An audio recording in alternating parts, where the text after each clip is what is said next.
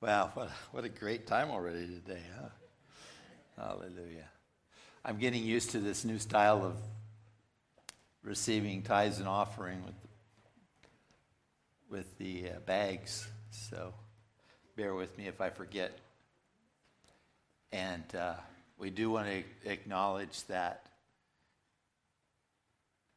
God's plan for the support of His work is tithes and offerings. And He's designed it in a way that not only is there food in the house of God for ourselves and for expanding the kingdom in our city, but that it all comes back on us and we can't outgive Him. And the promise to test Him in this, says the Lord. Test me on this promise. See if I don't come through for you. And it's a great reality when we have that revelation and discovered that in tithing we cannot outgive God, and He causes us to live in an open heaven of anticipation, expectation of His miraculous provision for us. It's a great way to live. It's a great way to shatter fear of financial loss off of ourselves. It's a great way just to shatter it, just to break it all the way off of us, is that commitment to tithing and giving. I'd like to share about an anticipation of Thanksgiving. And my own personal delight in praising and thanking God includes the phrase, every day. I include it in my own personal prayer times and through the day. I live a life that's often prefaced with a prayer that goes like this: Dear God, I praise you and I thank you for. And then I just give Him my list of things. I have 72 things that I've got from the scriptures, and I post them once in a while. Many of you have seen those. Being righteousified, being chosen, the blessing of reading the Word, all things working together for good. If God is for us, who can be against us? We are dearly loved children. All these things that just rock my heart when I pray those prayers of thanksgiving. Kingdom blessings, things we have in the kingdom. As well as I have a list that I call my amazement and awe and astonishment and wonder list.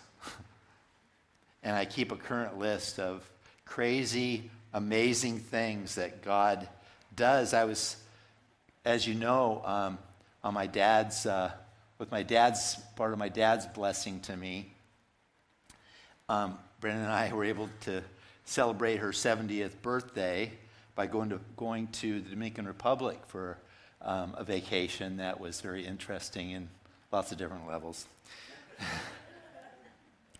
But my heart cry is always for the kingdom, first and foremost.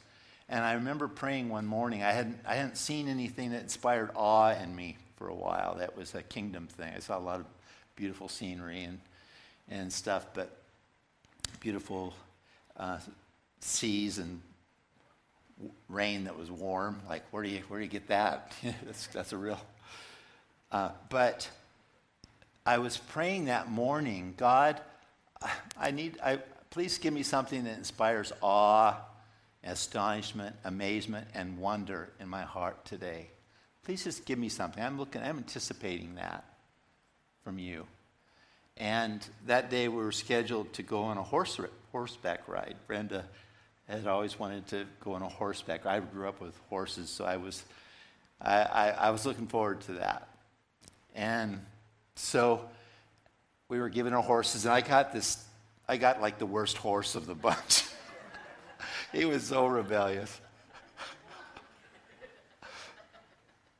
I tried to get him to go, and he wouldn't go. Then on the way back to the barn, I tried to get him to slow down, and he wouldn't slow down. It was comical. But you know what his name was? Wonder Boy.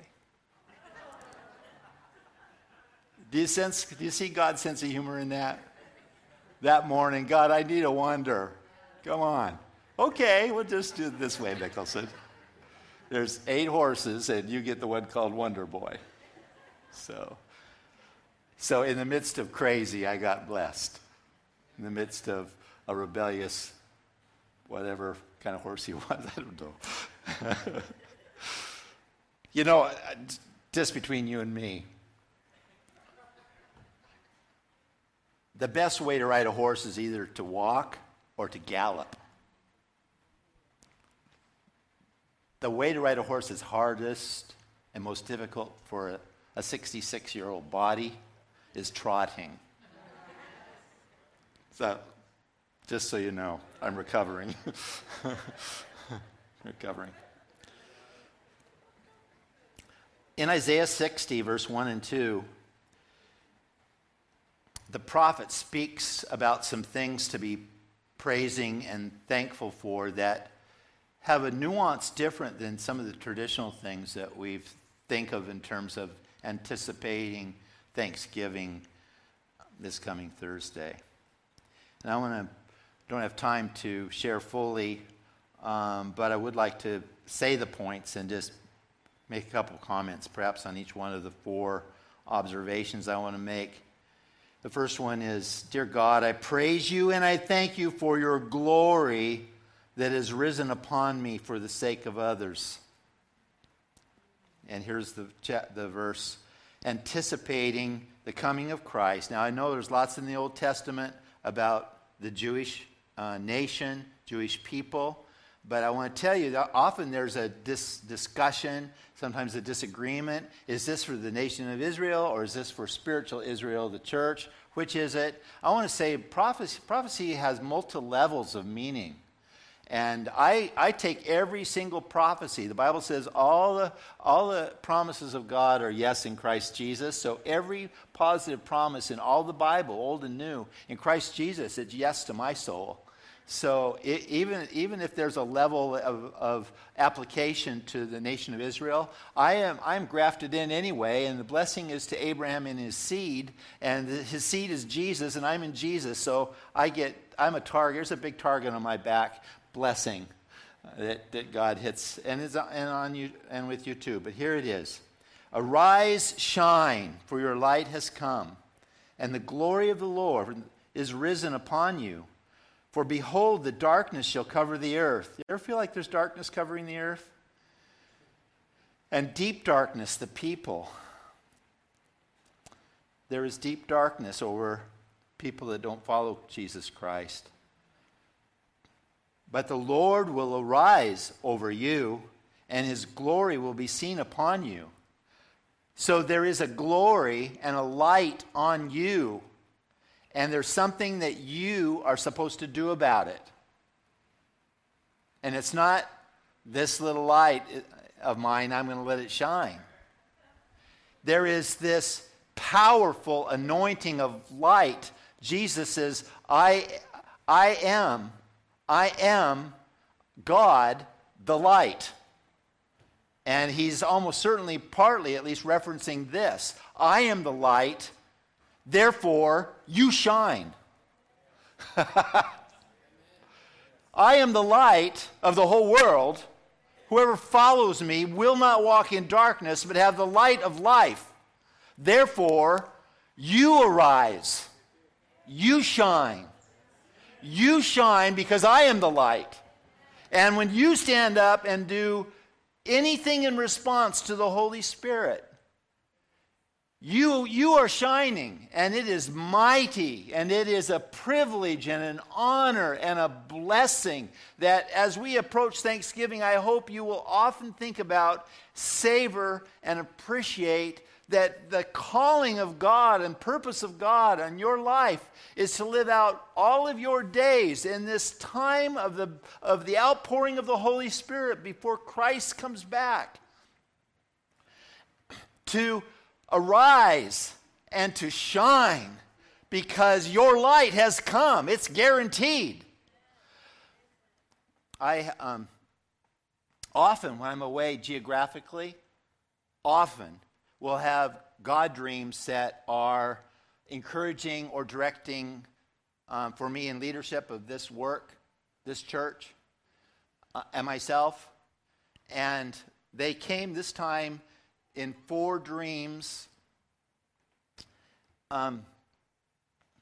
related to my mentor, Pastor John Lancaster. I'd never dream about him, or hardly ever, but I had 4 dreams in a row about him.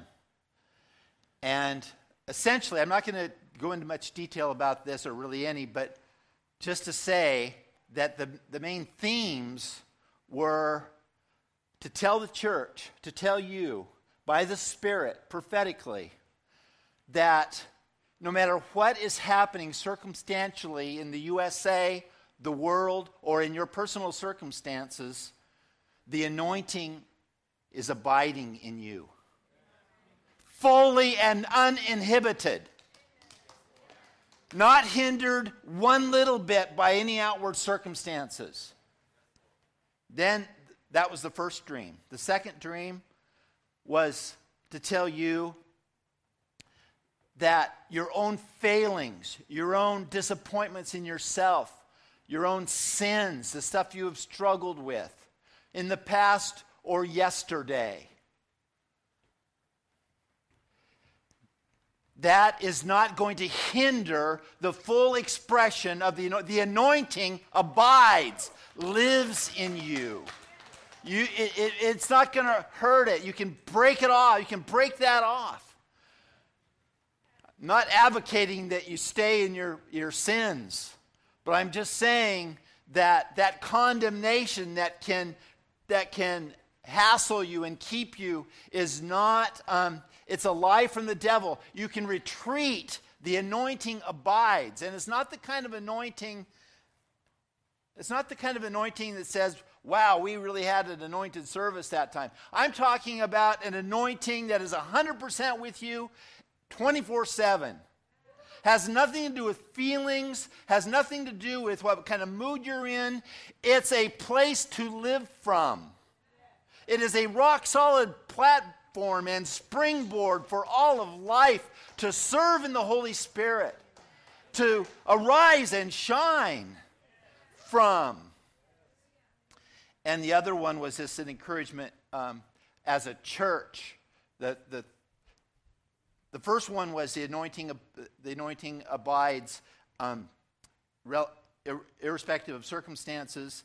The second was the anointing abides irrespective of what's going on in your inner world. You can retreat deep into the presence of God, the anointing of God, and live from that anointing.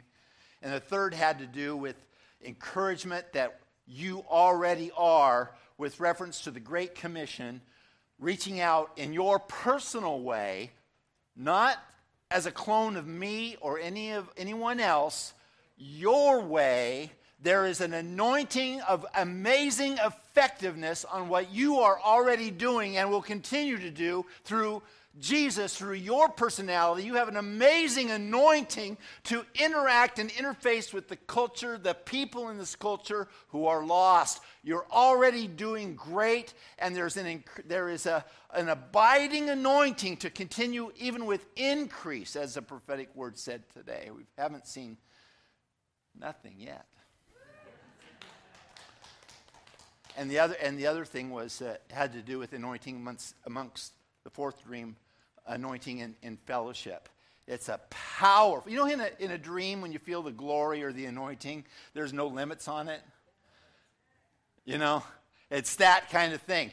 I think that the dreams where you feel the anointing beyond limits, the euphoria beyond limits, the ecstasy beyond limits, that is more. Dreams do not inhibit like sometimes our own rationality can inhibit when you're thinking about it without being a dream. Sometimes the dreams are more accurate to the Word of God than your life is.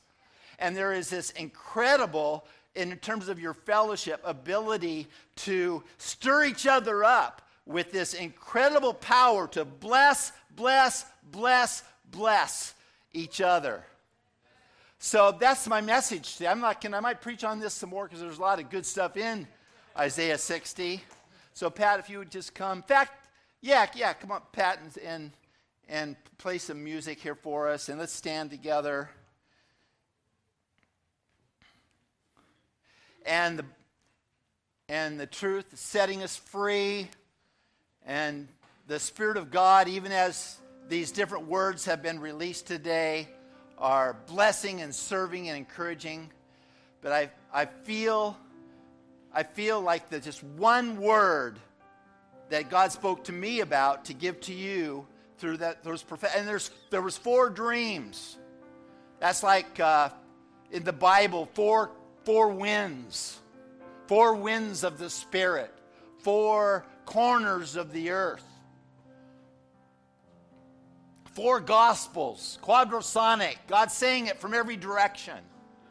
He wants to encourage us with this one word. Your anointing is abiding, and it's not going to be hindered by anything outward, anything inward, any sense of self-image issues regarding what you are doing relating to the culture and trying to win souls in your personal way. So relax and enjoy the ride because the anointing abides. Okay? Anointing abides. God bless you. Have a great day.